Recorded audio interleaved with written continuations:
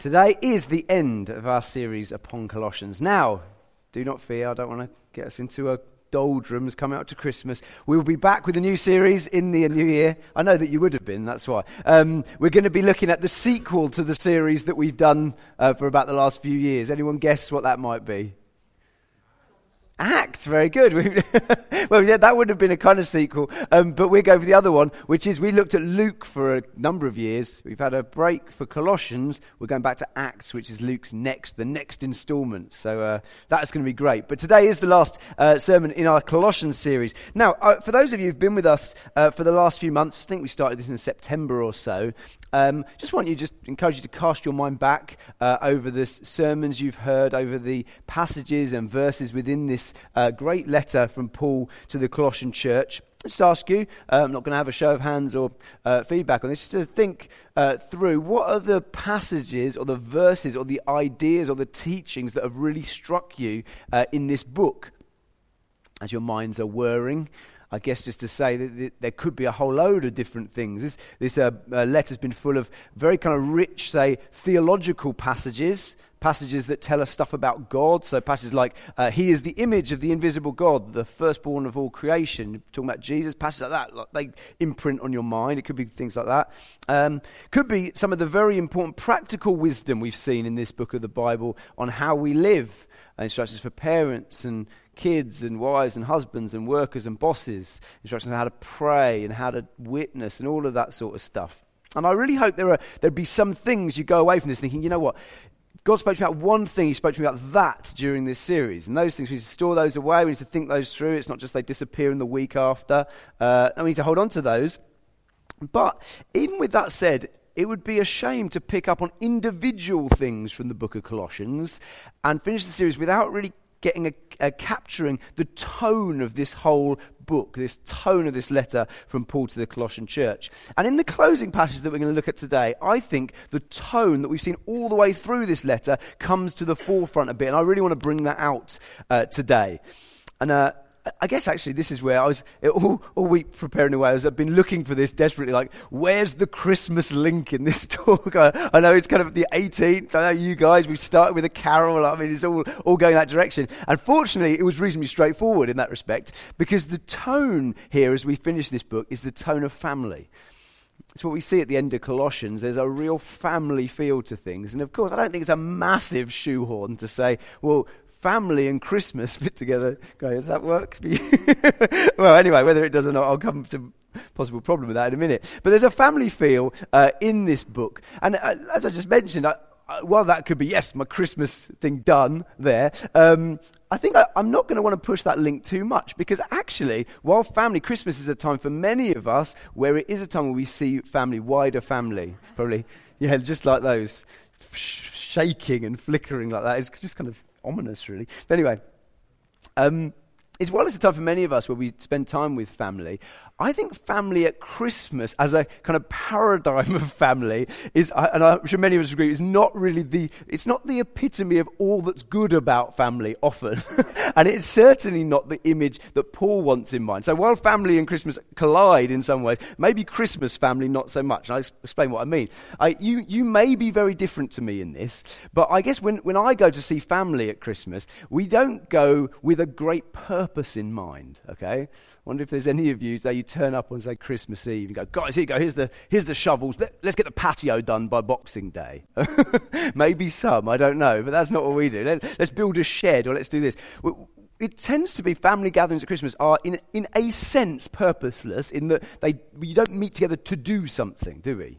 There could be different things. Now, obviously, there's a purpose: rest, relaxation, honouring each other, catching up, all of those things. But in that sense, Christmas family is about being family. It's not about family doing anything. And I think that's where there's a dissonance with the Christmas family image, because actually, as we see the end of this book, there is very much a family feel at the end of Colossians. But for Paul, that family sense is family on a mission. It's family with a job to do. And what I'd like to do today, just as we finish this book, is explore those two strands. Family and mission. Two things that often I think people think clash and pull in tension. But as we see, Paul doesn't have that idea at all. He sees family and mission as two things that feed each other. And that's the tone. The tone at the end of this book is family on a mission. So let's turn to the passage. It's in Colossians 4. I'm going to start verse 7 right to the end, which is in verse 18, okay? This is what Paul says. Tychicus will tell you all about my activities. He is a beloved brother and faithful minister and fellow servant in the Lord. I have sent him to you for this very purpose, that you may know how we are and he may encourage your hearts. And with him Onesimus, our faithful and beloved brother, who is one of you. They will tell you of everything that has taken place here. Aristarchus, my fellow prisoner, greets you, and Mark, the cousin of Barnabas, concerning whom you have received instructions. If he comes to you, welcome him. And Jesus, who is called Justus. These are the only men of the circumcision among my fellow workers for the kingdom of God, and they have been a comfort to me. Epaphras, who is one of you, a servant of Christ Jesus, greets you, always struggling on your behalf in his prayers, that you may stand mature and fully assured in all the will of God. For I bear him witness that he has worked hard for you and for those in Laodicea and in Hierapolis. Luke, the beloved physician, greets you, as does Demas. Give my greetings to the brothers at Laodicea and to Nympha and the church in her house. And when this letter has been read among you, have it also read in the church of the Laodiceans, and see that you also read the letter from Laodicea. And say to Archippus, see that you fulfill the ministry that you have received in the Lord. I, Paul, write this greeting with my own hand. Remember my chains. Grace be with you. So, if you're familiar with Paul's letters, this is often how his letters end. And what he does is he highlights a number of individuals and groups that he wants to greet or introduce to the people that he's written his letter to. So very quickly to run through, just to break this down really. There are three kind of groups he highlights here. Firstly, he highlights the people that he has sent to Colossae. Paul is in prison, probably in Rome. Okay, Epaphras, who's mentioned in a minute, comes to Paul to say, hey, there's some problems at the Colossian church. Probably this is what happened anyway. And then Paul goes, okay, I'll write this letter. Now, as it turns out, he doesn't send Epaphras back. No one knows why. But he sends, who does he send? He sends Tychicus and Onesimus back. And they're the guys who take the letter. He's not sending this letter by FedEx or something like that. He's not sending it on a carrier pigeon. He actually has to give the letter. Remember, there were days like this once for us that some of us might remember, to someone, and they have to take it somewhere, okay? And that's what happens, and Tychicus and Onesimus are those guys. So it says, look, these guys are coming, they're good guys, okay? Tychicus is just one of Paul's mates that appears every now and again in the New Testament, okay? A bit like a lesser Timothy or Barnabas or Silas. They're his kind of mates that are normally there. Tychicus is there, particularly at the end of Paul's life. Onesimus is a fascinating character. He's actually a runaway slave who ran away from someone in the Colossian church, probably nicking some of their money, and became a Christian and then became one of Paul's close friends. And he's coming back to bring the letter, but also to make up with his old slave master Philemon. And if you want to know about that interesting story, go to the book of Philemon in the New Testament. But those are the guys who are taking the letter, okay? So they're the first group. Secondly, Paul sends greetings from those who are with him, presumably in Rome, helping him out while in prison, but who couldn't make the trip. And he splits the group into two. There are 3 Jewish guys there, and there are 3 Gentile or Greek guys there. So you've got Aristarchus, Mark, and this guy Jesus, who's called Justus. They are Jews, men of the circumcision, it says. And Epaphras, who I've mentioned. Luke, who, you know what, Luke, who wrote the Gospel of Luke and Acts, that we'll come back to after Christmas. He's there with him, and Demas as well. So you've got Jews and Greeks with him. So he says, look, these guys greet you as well. And thirdly and finally, Paul singles out these groups and individuals in Colossae that he wants to say a big hello to. And so he says, first of all, the church in Laodicea. Laodicea is like 10 miles down the road from Colossae, so they're their mates, they're like neighbours, okay? So he's saying hello to them. Nympha and the house church that she hosts, so a lady who's got a big house that either a kind of cell group from the church or another house church meets in. Hard to tell exactly how those fit together, but she's in the mix. And then at the end, you've got this exhortation for Archippus. Kind of go for it, Archippus, do what God's called you to do. Come on, mate. In that kind of feel. And so that's kind of the essence of what he does. So it's funny, I talked to Rich Pitt this week, and I was saying, oh, you're finishing off Colossians this week, so you're dealing with the admin, are you, Johnny? It's like, and I think the picture here, what he was saying was, Paul's got all his important stuff out the way, and he goes, oh yeah, but I better say some hellos and goodbyes and all that stuff. It's just the admin at the end of the letter. Almost like the credits at the end of a film. Is that what we've got here today? Well, actually, although those are the details, when you look at the feel of this, you see that it's a lot more than admin going on here.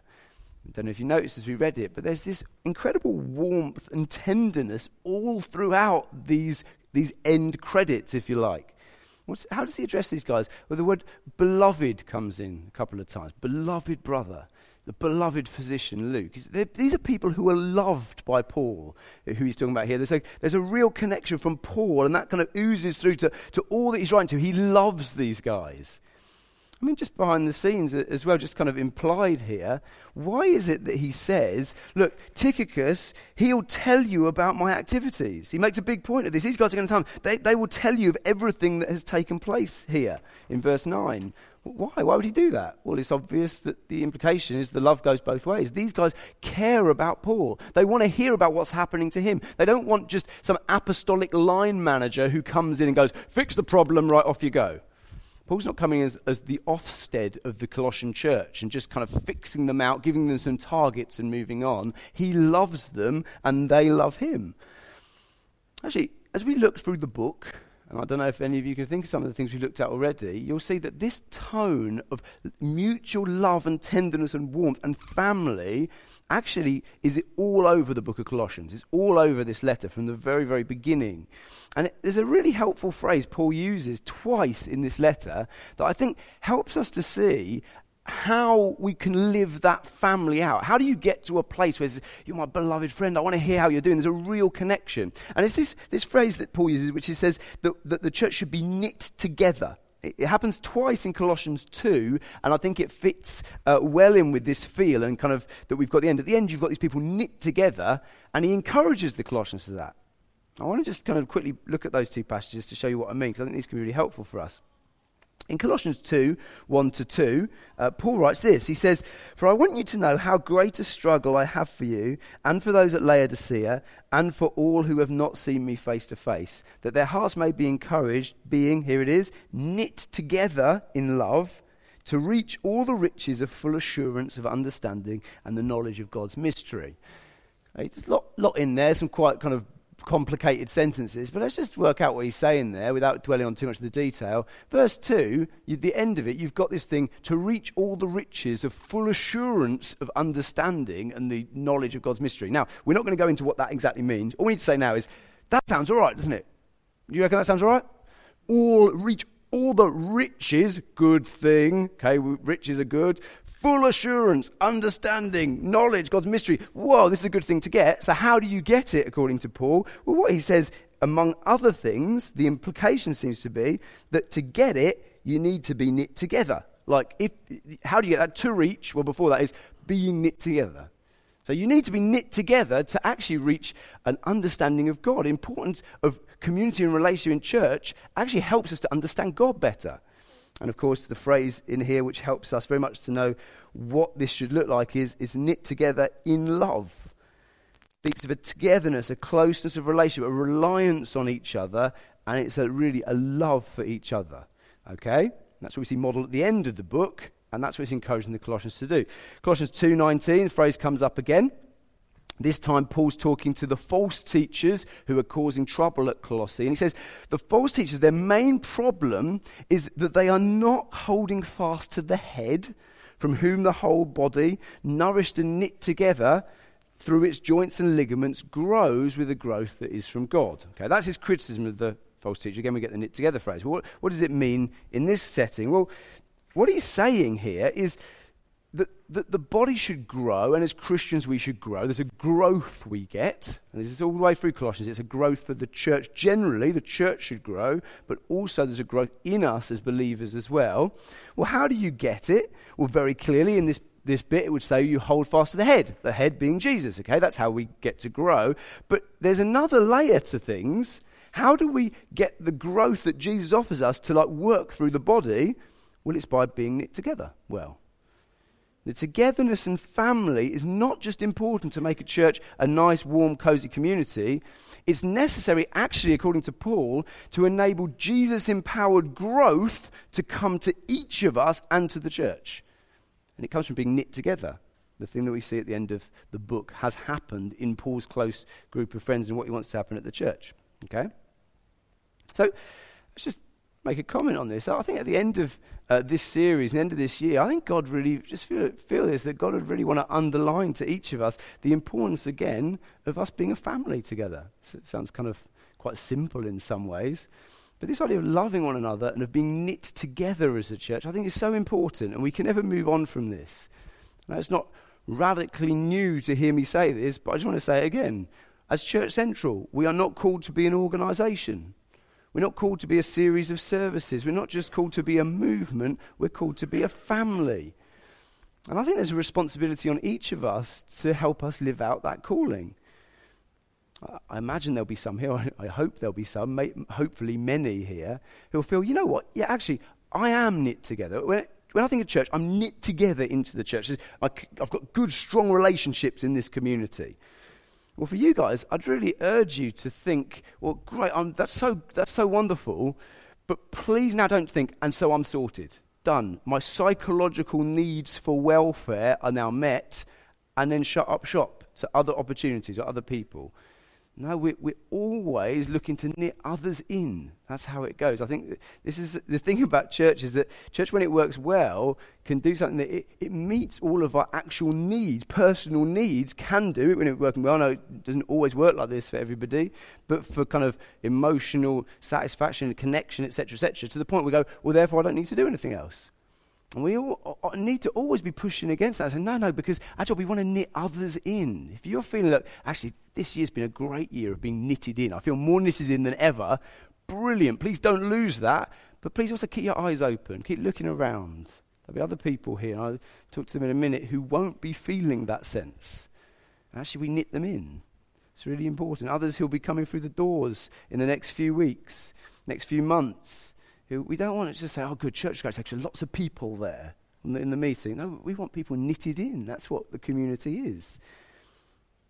As I implied a second ago, there'll be others here who definitely don't feel knitted in now.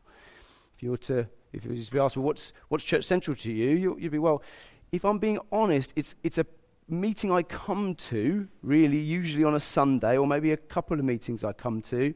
And you might really benefit from that. You might really enjoy getting, to use the phrase in Colossians 2, getting nourished by the word or by the worship on a Sunday morning or even by the meetings. But you'd say, well, relationally, I'm not really knitted in. There's not a close connection there. I'm kind of on the edges. And for some of you, I'd imagine you'd be quite happy with that situation.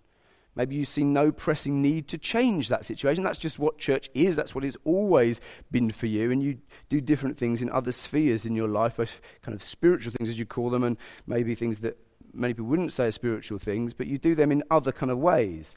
Okay? Now, if that's you today, I'd want to end 2016 with a big fat challenge for you. And the challenge comes from this. I don't know how you feel about this, is you don't appear in the New Testament of the Bible. Do you realise that? You're just not there. Christians who are not knitted into family, they're just not in the picture, because that is what Christians are in the New Testament. Christianity is never meant to be worked out, and was never meant to be worked out by individuals doing their Christian thing and loving Jesus on their own and with peripheral connections. No, it was always meant to be done as family together. Actually, if we miss this, obviously the church suffers. But if we miss this, what we don't realize enough, I think, is we suffer as well. Paul warns us in letters like this, is that it's a warning here that if we miss this tone to our Christian lives, the tone that actually necessarily we must be knitted in with other believers, not just kind of standing next to them or singing the same songs, but knitted in relationship-wise, well, we won't be able to fully benefit from, as Paul says, the growth which is from God. There'll be a level we can't grow as God intends us to grow. And we'll struggle to reach, however wonderful this means, all the riches of full assurance and of understanding in the mystery of God's will. I encourage you, as we move into a new year, I challenge you to make it your goal in 2017 to knit yourself in more and more with Church Central. You know, I'd even say this, if you don't feel you can knit in here, find another church to knit in with, because that is what Christianity is. Paul didn't have another model here. One final group, though, I recognise would be different again. There'd be others of you guys who recognise, now I'm not really knitted in, but that would not be a situation that you're happy with at all. Perhaps you'd love nothing more than to be knitted into the church, community and family, but you're not for one reason or another. You wish that when you come along, look, I wish those people would invite me to lunch. I wish more people would come and talk to me. Sunday, I've been here for ages. I just feel like no one notices that I'm even here. Well, as I've said, there's a responsibility, a real responsibility on all of us in that. But being knitted in is a mutual thing. Yes, we can help others be knitted in, but actually I'd encourage you, if you're in that situation, please don't wait for others to knit you in. Others are probably looking at you thinking, they seem fine, they seem chatty and happy, it must be okay. No, please take the first move. Please take the initiative to knit yourself in. There's many ways to do that, and I'll mention one in a few minutes. But it probably means starting off, if this is a live issue for you, being a bit vulnerable in all this stuff. Go and talk to one of the leaders in the church, maybe a site leader, maybe a life group leader. Say, look, this is how I feel. And ask for some advice on how to maybe change that. But please don't ask for advice of like, how can the church help me in this? How can the church knit me in more? I honestly, I hope that there would still be a way to be knitted in them, but I fear that if you're waiting for others to do it, it will never happen. Ask and say, look, how can I knit myself more into this community? Can you help me with this? What things are going on that I don't know about that I could get involved with?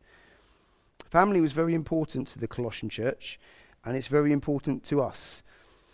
But having said that, with that said completely, it is, as I mentioned before, a very different type of family to the one we often think of and is modelled a lot in our society. So let's move on from family.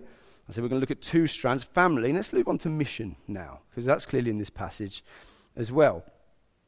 Now, as I do that, the minute I move from family to mission, I imagine that for many of us, they would expect there is now a tension that's going to happen in this message. Put your hand up if you were here when Rich Pitt preached the other week about evangelism. Okay, good number of us. Okay, Rich, as you will know, I don't know I think Mark was involved because he said he seemed quite injured when he got to the north. So it's like, I think Mark's pulled a muscle because there was a tug of war going on here, and it was Reuben. Okay, sorry, and it was like there were different things that are kind of held in tension, but we have to kind of address them each time. So who's in charge of evangelism? Well, it's God, but it's also us, and so we pull one way, but it can't be too much, so we go back the other way. And I think people think of family and mission a bit like this. The two things are so different that you cannot do both at the same time. And in fact, they kind of eat away from each other. The more we do mission, the less family we'll be. And the more family we become, the less mission we'll do. And we know we've got to do both, so the only way to do that is to do them at different times. Okay, so maybe the church focuses for a season on we need to be family, and so by the end of that time, if that goes well, everyone's really friendly, and everyone's getting on brilliantly, but we're not doing anything. So the churches go, oh wait a minute, quick fix that. Let's talk about mission, and so then we know it's brilliant. We're doing lots of stuff, but everyone hates each other. Okay, problem. Back to family again, and it's like the two things can never coexist because they're so different. There's this tension. Now, I must admit, I would slip into that thinking a lot now and would have done in the past more as well. So I think there is a sense in which in some ways that's there. The funny thing you find though is when you look in the Bible, there is no tension at all between those two things.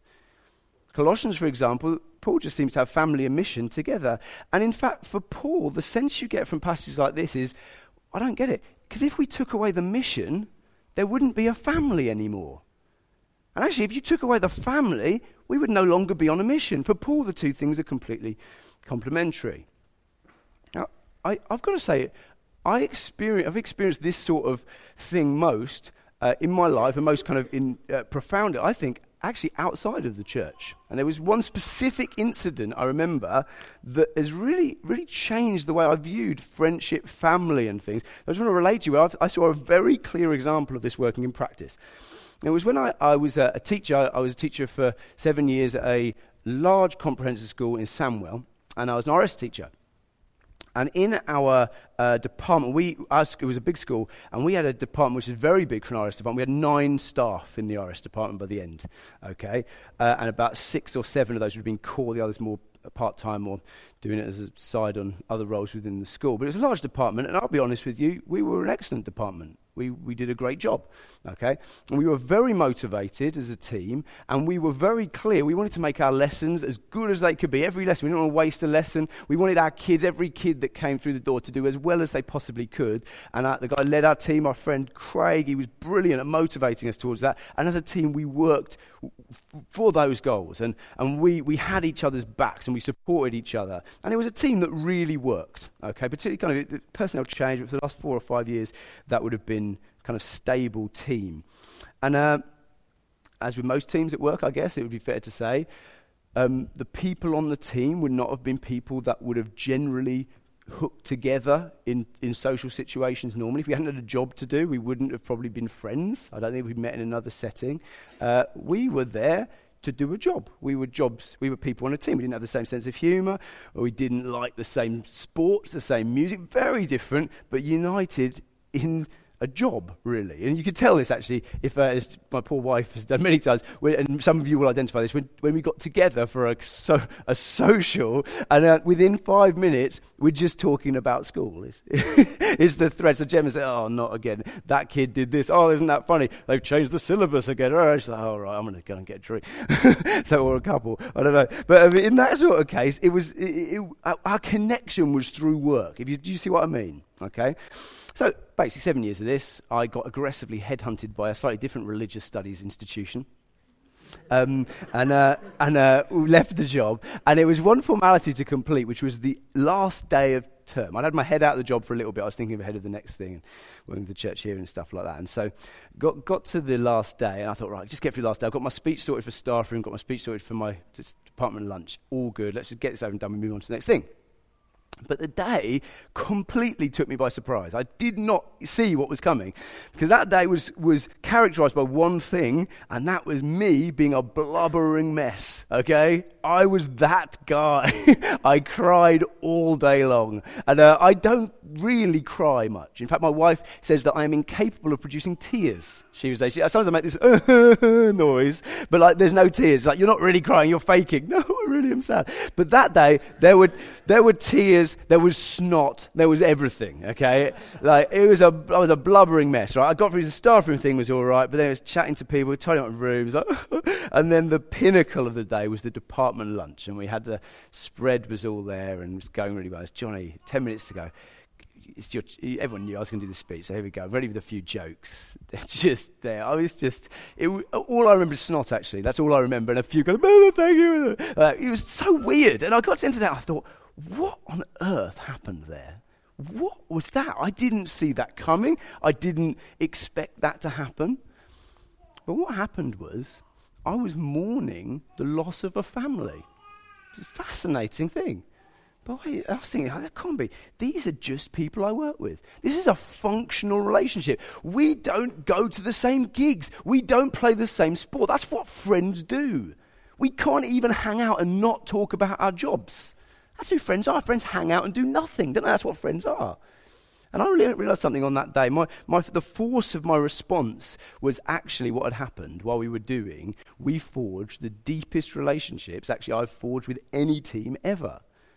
As we'd had each other's backs, as we'd seen each other at their worst, and we'd helped them try to get to their best, as we'd had difficult conversations and given feedback and fallen out and then got back together again, doing a job, we built very, very strong relations, the like of which, actually, I must say, I've not seen in another setting. That's exactly how Paul approaches family in Colossians. Can you see? It's a family that works together. As again, look at the passage, you can see it clearly here. He calls these guys his beloved brothers, but what else are they? They're his fellow workers. Epaphras, key example he uses here. Epaphras says he's always struggling on your behalf in his prayers. What do we do when we pray together with people? We struggle with them, we fight with them, we work with them. Actually, you get to know people as you pray with them. Do you know that? You think, I've got a prayer meeting today. I've got a lot of things to do. I suppose I could pray at home. No, there's something about praying with people that often, I got to know that person better as we pray. It's not the main reason we do it, but that's how Epaphras works. Verse 13, I bear him witness that he has worked hard for you. These are words Paul uses of himself throughout the letter. In Colossians, he's one who toils, he's one who struggles, he's one who works for his beloved brothers and sisters and with them. That's the feel here. And there's a sense of urgency right through this whole passage. At the end, it's like, this letter's important. The things I'm telling you are important. Read this letter. Send it to Laodicea. I've written another letter to Laodicea. Get it and read it. It's really important you do that. Tell Archippus. This guy Archippus. Archippus, I love you, mate, but you've got a job to do. Do it. There's no kind of public shaming in that instruction to Archippus in that verse, but there's a warmth to it, but there's also an urgency of, come on, guys, we've got something to do here.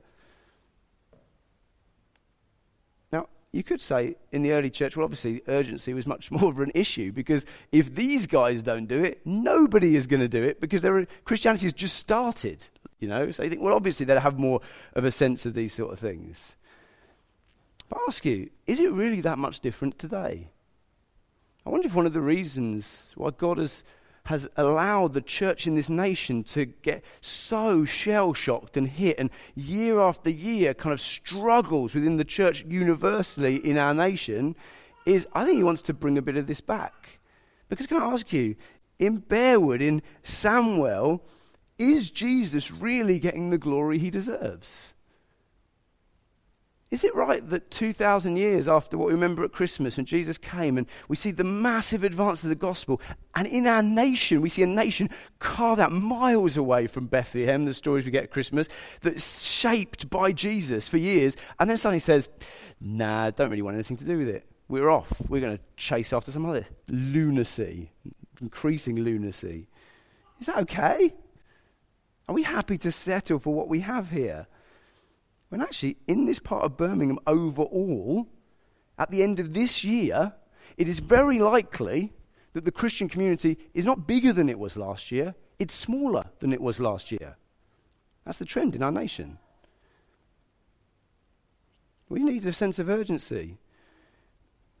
But for some of us, I think what we think is, Johnny, this is not what I want to hear just before Christmas, mate. Seriously, this has been a hard year. I don't want to hear about mission. I want to hear about family. I want to know how you're going to knit me into this community. I want to know how I'm going to get friends who can really support me in things and deep connections that I long for. Well, I think, in answer to that, I think we need to capture something of the tone of Colossians. The two should not be in conflict. They feed each other. If we miss one, actually, we are likely to miss the other. I want to be absolutely clear. Rest is a very good thing. This isn't a message of work, work, work until you burn out and heaven awaits. Okay, that's not a good way to approach life. Christmas is great. Just so you know, I might be sounding really... Those people said, you're a bit bar humbug this year, Johnny. I'm not. I love Christmas. I love hanging out with family. I think it's a great privilege. Not everyone has that privilege. And I think that's wonderful. And I think we do need friends who we can sit and do nothing with. So just so you know, I think those things are good, okay? But actually, if we think that deep relationships are only formed in leisure activities, we have bought a lie from our culture. Deep friendships are not just made around the dinner table or on the golf course or on the pub. No, those times and those friends are to be valued, but actually, biblically speaking, they are the exception rather than the rule. Because there is a depth of relationship that happens when we go, we're working hard together, we're serving side by side. Some of that brother in arms, sister in arms mentality, where we're going for it for Jesus.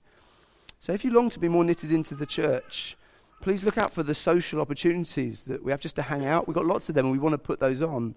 But at the same time, why not look to serve side by side with some of your brothers and sisters as the new year starts? Sunday morning teams could be a good place to start. What about doing mission with us? Ask Owen about helping out on CAP. Becky Matheson about mini kids. Helen Bell working with the elderly. Now, there's not opportunities for everyone with work as it is for you or whatever, but if you can, those are great opportunities to serve together. Let's work hard together as family. I'd love to see more and more practical help to people in the church. I know in this side, I don't know if he's here today, Mike McMillan's got a real heart for this stuff, and especially if you're a guy, but not exclusively, with the Iron Men group and blokes in the church. Increasingly, Mike's heart is, we want to hang out, we want to have a curry, but why don't we just go and serve? Why don't we work together? That's how we can build relationship. Talk to him about that stuff. Look out for his rather provocative post on the Iron Men page. Come on, guys, get yourselves. There were a couple of them, weren't there, Sanji, recently? Look out for that. We'd love to start reaching into the community around here, Look out for opportunities for that stuff. It's not like saying, no, I can't do that, Johnny, because I need to get family sorted. No, it's family on a mission. That's how it works. So whatever we do as Christians should be done as a family. I think that's a given in the New Testament. There's no room for lone rangers, the aloof, or the isolationist in the church. We need to be knit together. It's very, very important. But at the same time, whatever we do as Christians should be done together on a mission. We are not called to just be. We are not called just to hang out and live lives of friendly comfort or leisure. Those things have their place, but that's not our calling in life. That's not the goal. We're not those people who dream about winning the lottery and doing nothing for the rest of life, as if that's fulfillment. Okay? It's not the case as Christians. I hope and pray that we enjoy our Christmas and it's a genuine break. I know that's not always the case at Christmas. We have a rest. My prayer would be that we have a rest so that when we come back in 2017, we can live another year serving Jesus and seeing his name glorified in our city. That's what we see in the church at Colossae, what I'd love to see in Church Central.